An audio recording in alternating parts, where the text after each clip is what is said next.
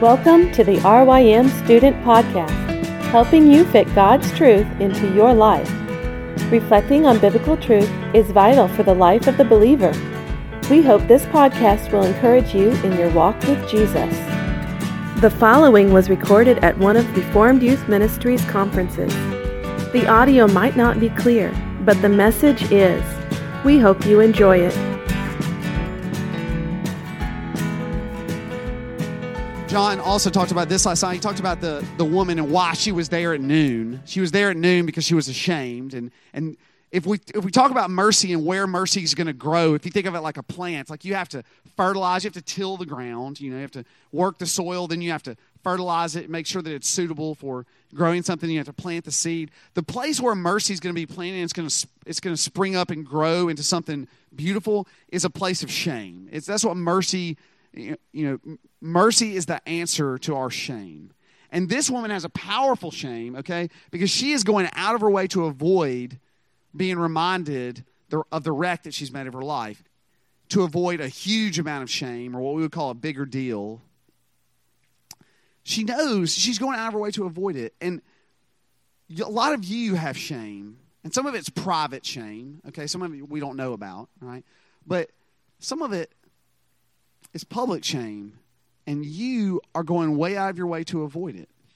But that is where God will meet you. What did John say last night? He said that in the place where you're the weakest, in the place where you feel the most shame, that is where God's going to meet you. And this is the place where this woman's shame was like brought to the forefront. And that's where we can find mercy. All right? Now, how does Jesus Christ show this woman mercy? How does he show her mercy? I know he's the Son of God, he's going to die on the cross. I know all that. But how does he do it? And I want you to know something, and this is something that, for our purposes, is very important today, is what is the first thing that Jesus says to this woman? Anyone with their Bible open? No? Yes, he says, thank you. I'm going to repeat it because they might not be able to hear you. But he says, please give me a drink of water. He asked her for a drink of water. Now, why is that important? That's very important, okay? Because what Jesus has done, all right, is Jesus has dignified this woman, all right? He has not treated her like a lot of people in her town probably treated her, like the town slut. Okay, or the whore, or whatever. I don't know whatever word I need to say that I'm allowed to say in the elective that you can't say in large group, or whatever. I don't know. In the 50s, they would call her the hussy, or whatever it is. I don't know. It doesn't matter. But that's who she is, okay? All right, that is her reputation, all right? And he does not treat her according to her reputation. He asks her for something. He asks her to help him. Now, does Jesus need her help to get the water?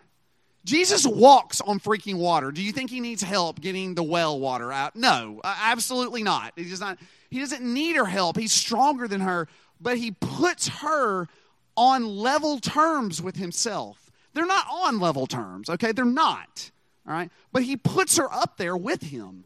They're both thirsty people who need a drink. He treats her like she was the person she was made to be, not who the person she's become.